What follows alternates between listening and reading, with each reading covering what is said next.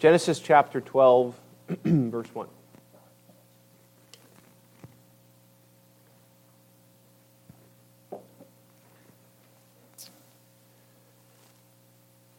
Now the Lord said to Abram, "Go from your country and your kindred and your father's house to the land that I will show you. And I will make of you a great nation, and I will bless you and make your name great, so that you will be a blessing. I will bless those who bless you, and him who dishonors you I will curse, and in you all the families of the earth shall be blessed." So Abram went as the Lord had told him, and Lot went with him. Abram was 75 years old when he departed from Haran. And Abram took Sarai his wife, and Lot his brother's son, and all their possessions that they had gathered, and the people that they had acquired in Haran, and they set out to go to the land of Canaan. When they came to the land of Canaan, Abram passed through the land of the place of Shechem to the oak of Moreh. At that time the Canaanites were in the land. Then the Lord appeared to Abram and said, "To your offspring I will give this land." So he built there an altar to the Lord, who had appeared to him. From there he moved to the hill country on the east of Bethel and pitched his tent, with Bethel on the west and Ai on the east. And there he built an altar to the Lord and called upon the name of the Lord. And Abram journeyed on, still going toward the Negeb. Heavenly Father, Lord, I thank you for this morning. I thank you for the beautiful truths that we have sang together. God, all glory and honor is yours. We're not giving it to you. We more and more are recognizing that it's yours. You are utterly and completely worthy of our worship. And so, Father, I pray that as we turn our attention to this portion of your word, God, you would be honored. Father, we would have a heightened sense of your holiness and your majesty and your kindness towards us. So we love you, Lord. Pray for your blessing now in Jesus' name. Amen. Unfortunately, a mistake is made all the time in our culture and actually in our world. The mistake is when somebody thinks that the instrument will make the man or the woman. The instrument is the answer. The instrument's the key. The instrument is what will change everything. When I say instrument, I don't just mean musical instrument, but I mean the thing that you're using. I've played blues guitar for 20 years this month, and I'm not very good. Over those years, I've owned a lot of guitars of differing quality. My very first Fender Stratocaster was made by a company named Squier. It's a little offshoot of Fender. The Squier guitar is one of the cheapest, if not the cheapest, Fender-type guitars you can purchase. You can buy a Fender Bullet series for about $125, something like that. That was my first guitar, was a Fender, or a Squier. And I remember thinking, yeah, it's kind of nice, but it's not a Fender. It's not a real, genuine Fender Stratocaster. Well, a number of months ago, I heard a guy named Jack Pearson pick up a Squier Stratocaster. And it sounded better than anything I could ever do on an American-made Fender Stratocaster. And as I listened to the quality, he played for the Allman Brothers for a little while. As I listened to the quality of his playing, this came to my mind. The instrument does not, it doesn't make the man. What it does, the instrument does, is it reveals the quality and the capability of the person. God's about to call Abraham, who will be an instrument in the hand of God. And our minds pretty naturally rush to the instrument and say, look at that instrument. I want to be more like that instrument, don't you? And to some level, at some point, that kind of talk isn't wrong and makes some sense. But we take it way too far when we need to back up and remind ourselves the instrument is there to reveal the ability and the power of the one using the instrument. And so it's Abraham's God that we should be enthralled with.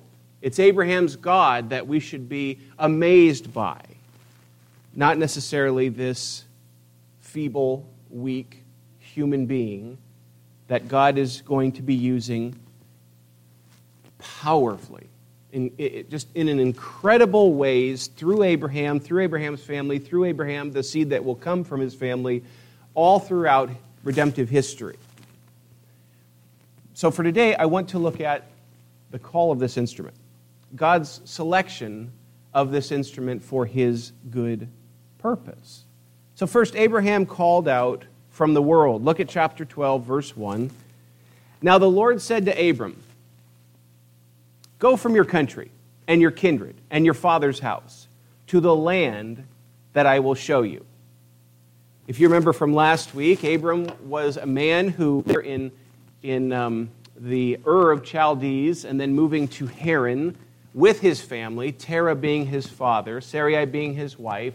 We're told that his family worshipped foreign gods, a pagan practice going on among the family of Abraham. Why is that important? I think that's important because it doesn't appear that God selected the best of the best.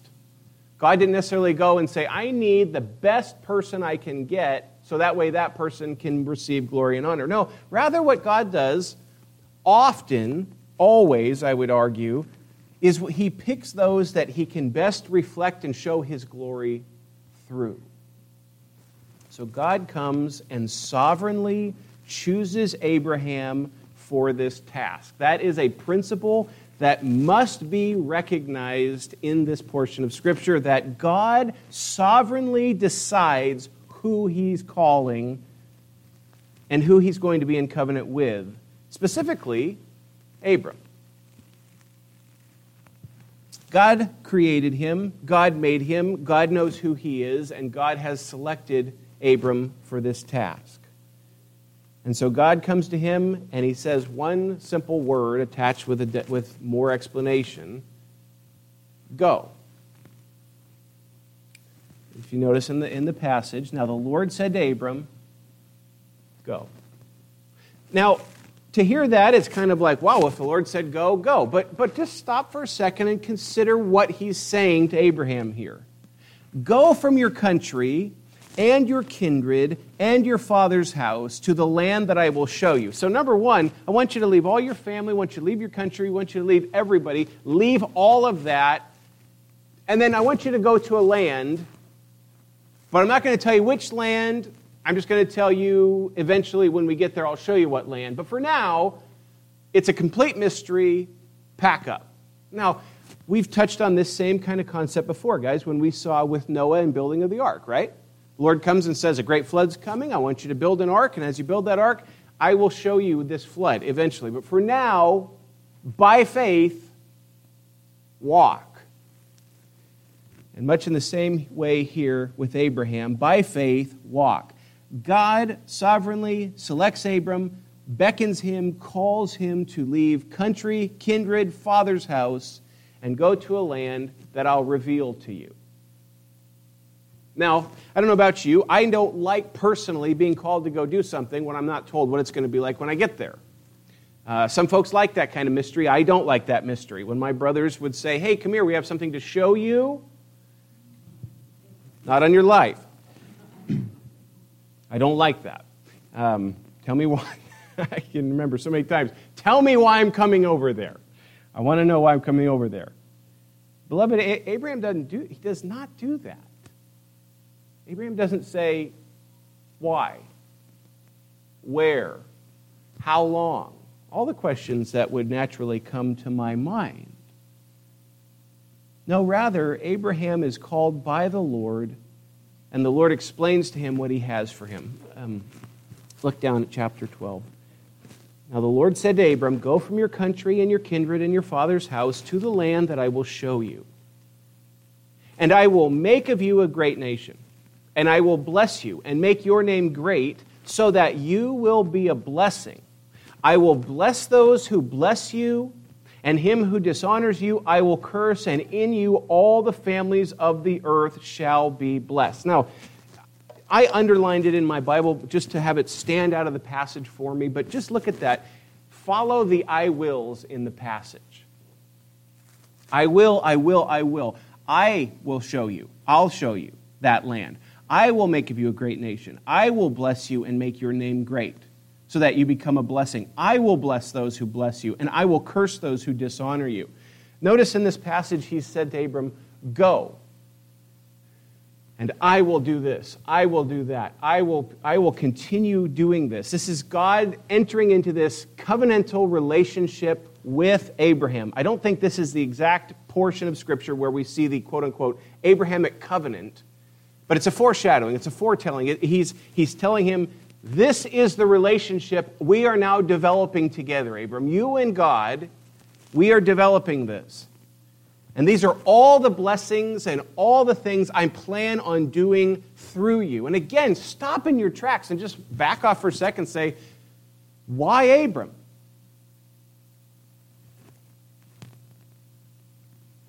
And our minds so quickly want to look at him and find something special about him so that way we can say, he deserved this. But the fact is, beloved, you can't do that. You can't find that. Abram was not better than anyone else. Abram was not more deserving than this covenant. God, in His grace, made this decision and says, I will do this, I will do this, I will do this. And Abraham's called to walk in obedience to this command on his life from the living God. To which he does. Abraham walks in obedience. And so God is not simply calling him away. And this is what is so interesting, guys, is that He's not simply saying, go away. He's giving them He's giving them a place to go to. So it's, I'm calling you out of this, and I'm calling you into this. Now that's key if you think about the whole concept of redemption throughout human history. This is a beautiful illustration of the salvation that we have received from the Lord. I've called you out of this, but I'm not just leaving you in neutral. I'm calling you to something as I call you out of something. So Abram, I'm calling you away from the Ur of Chaldees. I'm calling you away from your family. I'm calling you away from your kindred, the pagan worship that was going on there. I'm taking you out of this. Go away from that. Go to a land that I'll show you where the land is, and on your way to that land, continually throughout redemptive history, I will bless you, I will make a great nation of you, and I will bless all the families of the earth through you. Lots of questions I would have had in my mind if I were Abram and the Lord came and said this and beckoned me to this and then told me, these are the promises that I promise you will receive from me. But notice those I wills. The reason that pops out of the text for me is because it's just so God's doing, God's pursuit, God's work, God's accomplishment, God's task, His promise of what He will accomplish through Abraham, not the instrument, the one using the instrument. It's not the guitar, it's the guitar player. All the families of the earth will eventually be blessed through Abraham. If you look down at this passage, picking up verse 2, I will make of you a great nation, I will bless you and make your name great, so that you will be a blessing. I will bless those who bless you, and him who dishonors you I will curse, and in you all the families of the earth shall be blessed. It's interesting if you stop and think about what he just told Abraham, in light of the context of what we looked at 2 or 3 weeks ago. I will make your name great. That should spark a reminder to all of us. Remember the Tower of Babel? In the city of Babel, the people there decided we're gonna build this huge city, and I got an idea. Let's build this massive tower within the city, so that way we will not be forgotten, and we will make a great name for ourselves. Right? You remember that a few weeks ago? We'll make a great name for ourselves through our achievement. And then the Lord disrupted their languages, they scattered, and they looked foolish and scattered throughout the world. Now, what's fascinating about that is that their desire was to make their name great. Abraham, his name will be great, but not because he pursued that or because that's the drive. His drive is to serve and honor the Lord. The Lord blessed Abraham, will bless Abraham.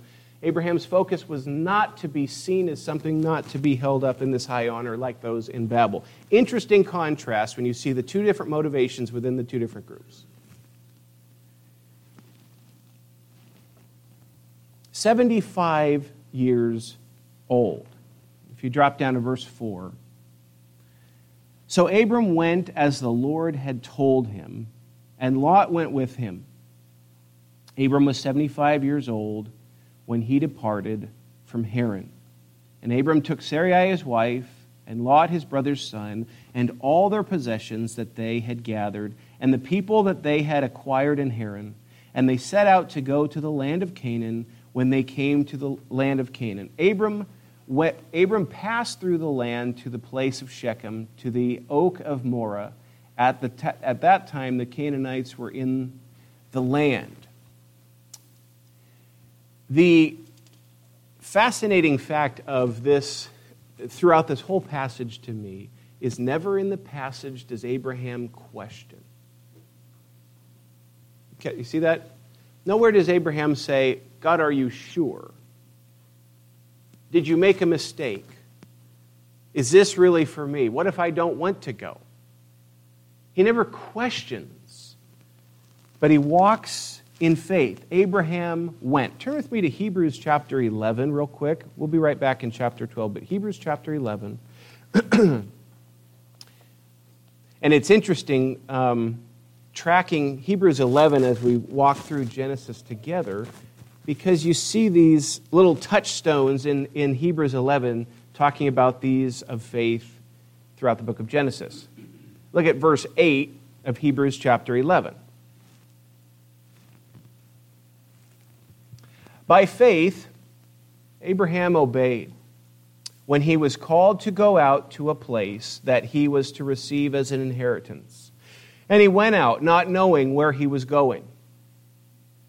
By faith, he went to live in the land of promise, as in a foreign land, living in tents with Isaac and Jacob, heirs with him of the same promise. For he was looking forward to the city that has foundations, whose designer and builder is God. By faith, Sarah herself received power to conceive, even when she was past the age, since she considered him faithful who had promised.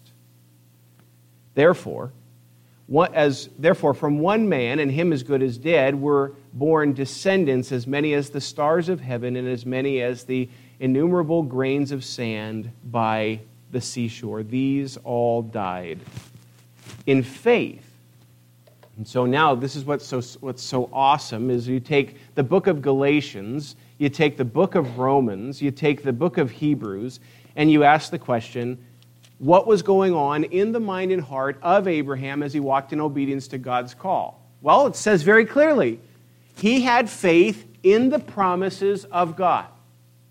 Now, this is what's so interesting, is that God didn't give him a hint necessarily of what it would look like, or the journey, making that journey all the way to Canaan, some 400 miles. He didn't tell him that. He simply said, go to a land that I will show you. And here's the blessings that will come out of this. And Abraham's response was immediate obedience to the call of God, with faith in his heart to the promises of God. Faith works, okay? I'm not going to turn there, but James chapter 2, remember that passage, so classic, where it says, show me your faith without your works, I'll show you my faith by my works. Abraham is showing his faith in the promises of God by his actions, by what he's doing here. Abraham was accompanied by Lot, Sarai, and the people that they had acquired. My guess is he was a wealthy man, and those were servants that were traveling along with them, those he acquired. The fact that he had acquired people most likely points to wealth, that Abraham had gained much wealth. God had called this guy to walk away from everything that was normal, to walk in obedience to what he was calling him to, with nothing but the bare word of God to trust in. Now, that sounds, in this context, as we believers are gathering together, that idea of just trusting the Word of God is what we say in this building. It's what we say around other Christians. It's what we talk about. But when it really boils down, this is tough. When all the circumstances seem to go against what God's Word is saying, and you follow it anyways, and every unsaved person around you is scratching their head, and some saved people around you are scratching their head, this is where the sovereign King of the universe empowers us to walk in obedience to His Word. Where you are very strange for moving forward because you believe what the Word has said. Stop and think about this point. God has called him to pick up and leave all that was home to him. Then he's called to head for a place that God will reveal to him eventually. That word eventually has been ringing in my ears. It's like the Lord saying, I want you to leave everything, pack everything up, and then go to this land that I will show you, and eventually you will see my promises come true. What about that gap of time between when you told me to go and when I'm going to experience it? What do I do then? You trust me. You trust me. Walk in obedience. From Shechem to the oak of Moreh, then into the land indwelt by the Canaanites, a land that was indwelt by the cursed son of Ham, and approximately some 400-mile trip to go to this land in obedience to the Lord. God gives all of us every reason to trust His promise. This is a point that is very, very important. I don't know what it is. Call it sin, call it struggles, call it just lack of trust. When God's Word is clear, but we still find ourselves at a wrestling match in our soul to walk in obedience. Because it just is hard, it goes against the culture, it doesn't fit. And there's a part of you that goes, I know this is what I'm supposed to do, but I'm wrestling with this. Beloved, God has given us every single reason in the world to believe His Word, to trust His Word, to trust His promises. If I tell somebody, I promise it will happen, you have a good reason not to believe me. Because I'm a mere man who can't promise, who can't guarantee, who can't tell you this is exactly how it's going to be. But when you are omniscient and omnipotent, in control of all things, and you say, this is my word, and this is how it will be, not only that, but you have a track record of Him being completely, totally faithful to every promise He's ever made. Now you're starting to grasp, now we are starting to grasp an ability to trust His Word and walk in the promises of God. Even if it doesn't make sense in that moment, it's still what the Word says. I remember my dad has said over the years, but it's what the Word says. I can see his face saying, yeah, okay, but it's what the Word says. And at some point, beloved, in this life, we have to say, yeah, I hear you, I get all of your arguments, but it's what the Word says. And I wonder at times, Abraham, as he's traveling a weird trip, and he's got this big caravan of people coming with him, and his wife is barren. She's incapable of having kids, and she's been promised, you're going to have nations come from you. And you go, Abraham, what are you thinking? It's what the Word says. There had to have been times, you guys, where Abraham found he found his equilibrium. He found his stability. No, it's what he said, and I trust him. I trust him, and I want to follow that. And he does. God sustains this man throughout this. And he walks in faith. And then you come again to your New Testament, and he's held up as a beautiful picture of one who walked in faith. Now, without error, we're going to see he lied.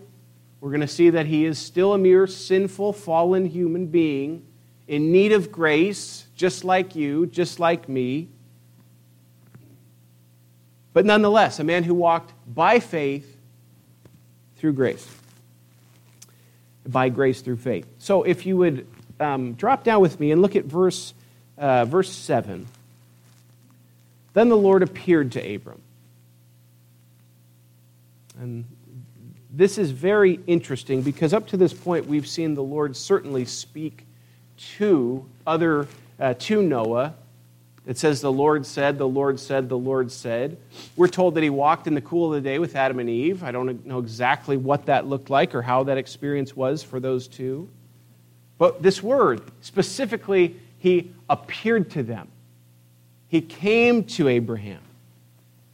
God is coming specifically to this man whom he will call his friend and revealing himself to him, and he gives him this piece of information. Then the Lord appeared to Abram and said, "To your offspring I will give this land." Now, this promise of all that Abraham has been hearing and following and obeying and walking in, God appears, meets with him, says, the land you're at, I'm going to be giving this to your offspring. Now remember, every time he said offspring, he's saying it to a guy whose wife is incapable of having children. So this is an impossible task. Humanly speaking, from the world's perspective, this is an impossible task. He's talking about nations coming from these two. He's 75 years old. He's going to be a lot older eventually when he has Isaac. And here in the passage, with a barren wife, God is saying, your offspring's going to have this property here.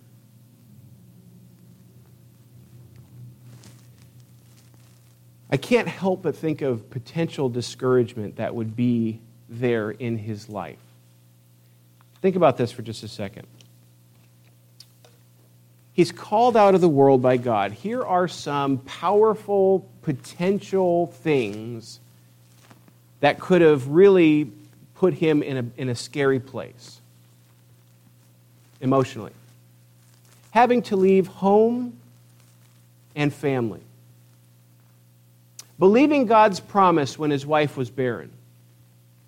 A long, difficult journey to this land that he doesn't know where he's going and the Lord has not told him yet. Seeing nothing materialize of God's promises as he walks in obedience. And possible ridicule from others as he departed. Okay, so just think about that little grocery list of potential deterrents from him walking in obedience, and then ask this question. What trips us up in America as Christians from walking in obedience? Does the list look as that powerful? Or are we a little soft? Just think about it. What causes you to stumble in your walking in obedience to the Lord right now in this world? This neighbor won't like me if I say anything about Jesus. I could get fired. If I don't, speaking of me, if I don't perform this particular wedding for these two people, there could be a lawsuit. And I'll get in hot water pretty quick. We could lose our 501c3, our tax-exempt status as a local church in America. We start thinking about those things, we go, are those deterrents from our obedience? I don't want to lose this family member. I don't want to be spoken of badly by this person over here. A good portion of our fear and what is a deterrent from us to walk in obedience in this country right now has to do with just being socially disliked. Which, I'm not talking down to anybody. I'm right there with you. I don't want that either, but I'm saying we are pathetic if that is really driving us away from obedience to the Lord. When in other parts of our world right now, if somebody in that government finds out this particular person is a Christian who has been involved in secret Bible studies, may lose his life, be tortured, have their children taken away from them, and it doesn't deter them from obedience. And so as I look at Abraham, and God says, I want you to go to this land, I'll show you where the land is, but I'm not going to materialize what you're going to be getting. It's going to be a long journey, and possibly ridicule from people all around why you're doing this, and you're leaving everything that is normal for a promise that you will never see actualized in its fullest extent in your lifetime. Do you go? Do you walk in obedience? Do you second guess the Lord? No, by God's grace, Abraham walked by faith, not by sight.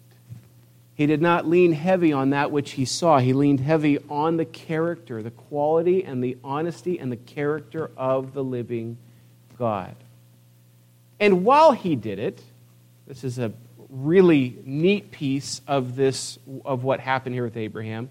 While he did it, he worshiped on the journey. Notice after the Lord appeared to him, what was his first response? The very first thing that he wanted to do after God appeared to him and told him, this land will be given to your offspring, his response is to construct an altar. A desire to worship is what is in the heart of this man in this moment. Not a desire to bellyache and whine, but a desire to worship, to honor the living God, to build an altar in order to give a sacrifice to the Lord, to show him, I truly do worship you. You are of the greatest value. Don't forget, guys, the reason as those Old Testament sacrifices, those were not being done for redemption purposes. Nobody was born again or saved or justified before God by killing an animal. Just read through the book of Hebrews, spells it out very clearly. Rather, what's being done when those sacrifices are being made is that they are showing God, you are of more value than this animal. We in our world, our currency, we have these paper dollars and some of these coins, and we give those as a way of saying, God, you are of more value. Or we give our time, saying, Lord, you are of more value than my time. We find different ways. Well, at this time, as they sacrificed these animals, they took the best animal they could, spotless, and they sacrificed that animal before the Lord, saying, Father, you are enough. You are all that I need and that I want. You are of far more value than any possession I have, so I give it to you. I give it back to you. It's not even mine. It's yours. And so I present it back to you, Father, the one who gave it to me in the first place. And so verse 8 says, from there he moved to the hill country on the east of Bethel and pitched his tent, with Bethel on the west and Ai on the east. And there he built an altar to the Lord, a second altar, and called upon the name of the Lord. And Abram journeyed on, still going toward the Negev. So he's still on this journey, that concept. I love that phrase. He presses on. And as he's on this journey, he has a heart filled with worship for the Lord, walking in the promise of God, walking in faith and trust in that promise of the living God. Now, let me draw your attention back to a piece here, if you would look with me. And this is a very fascinating part of this text. Verse 3.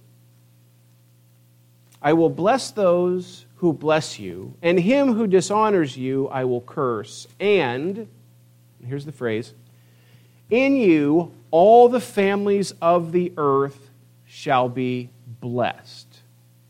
All the families of the earth shall be blessed in you.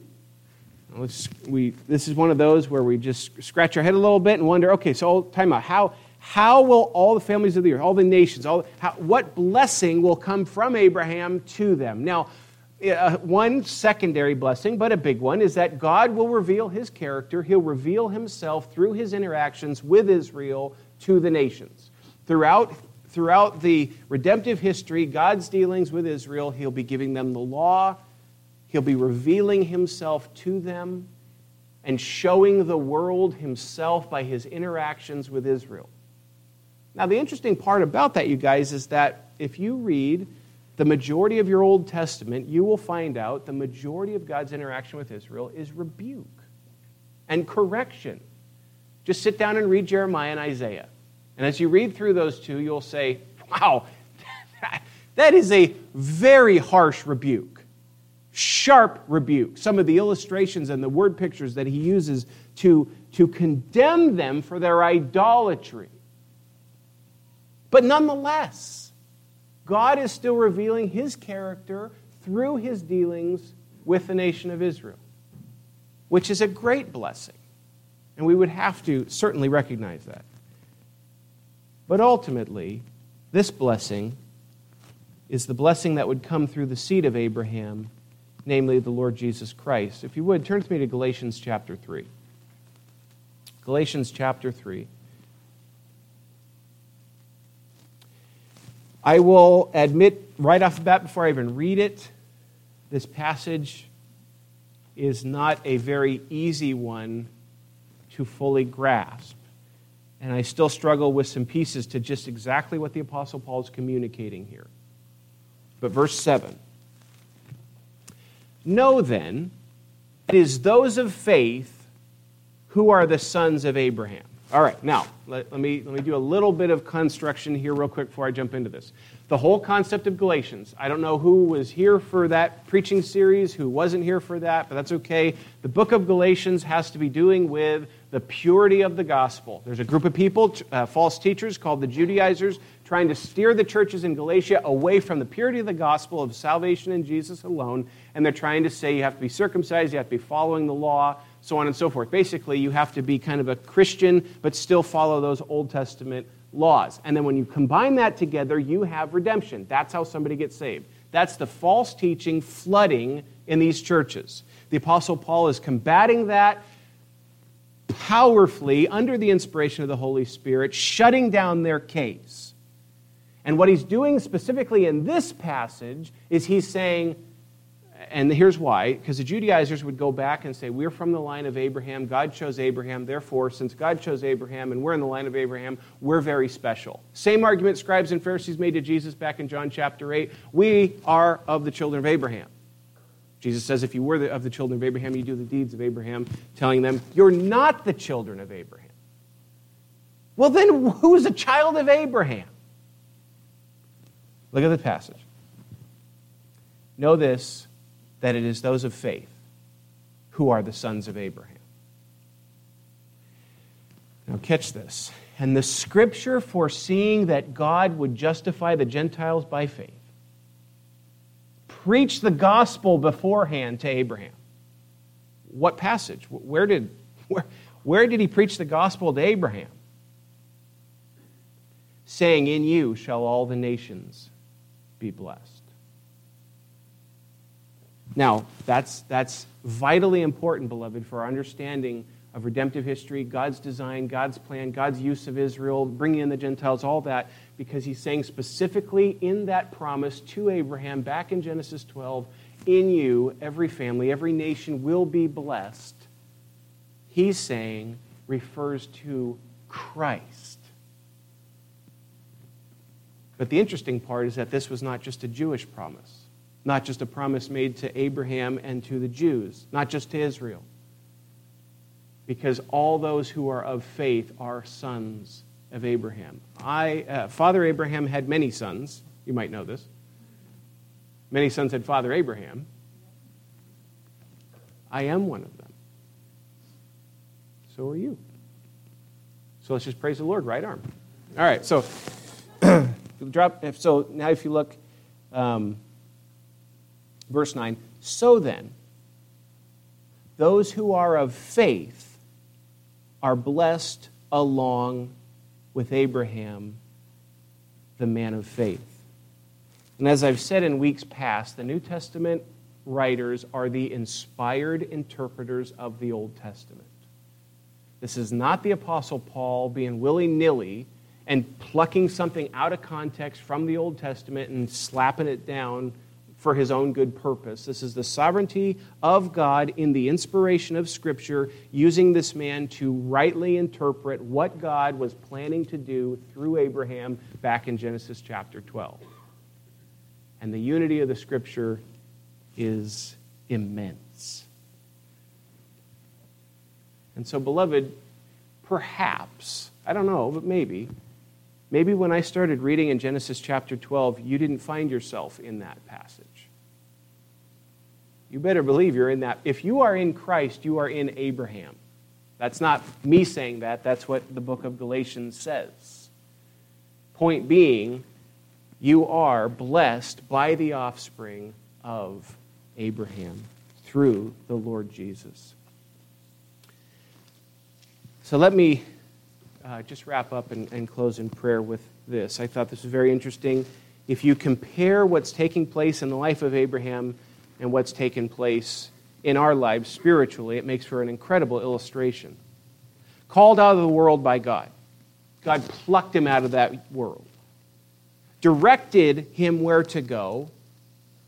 Not fully realized promises were made. Called to walk in obedience to God's word on that journey. Patiently awaiting the fulfillment of all the promises made to him. At times, leaving your family, being called away from your family, and being called to the Lord. Leading your family with you by God's word, and worshiping throughout the journey as you walk in obedience to God's word. Truly, we are called to live by faith and not by sight. As you see the life of Abraham, beloved, I recognize fully that it's not about the instrument, but about the one using the instrument. He shows his power and might through this man. But he also sits there as a beautiful example to you and to me. Beloved, this is our story as well as believers.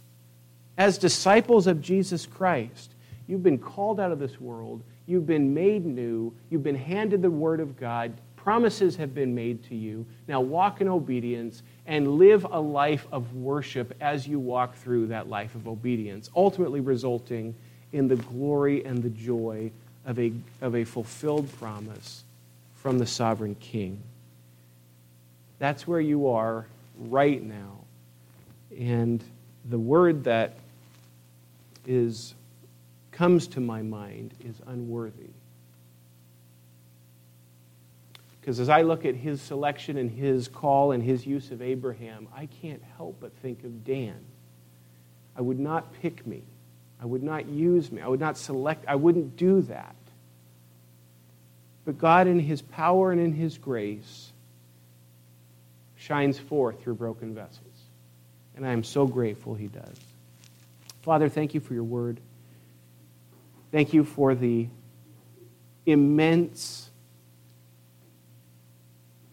power and, Father, design that becomes more and more evident the more we study your word of what you are accomplishing. And Lord, I praise your name for that. I thank you for that, Lord. And I am so grateful, Father, that I have been born again. That I stand righteous because of what Jesus did. And Lord, that truth of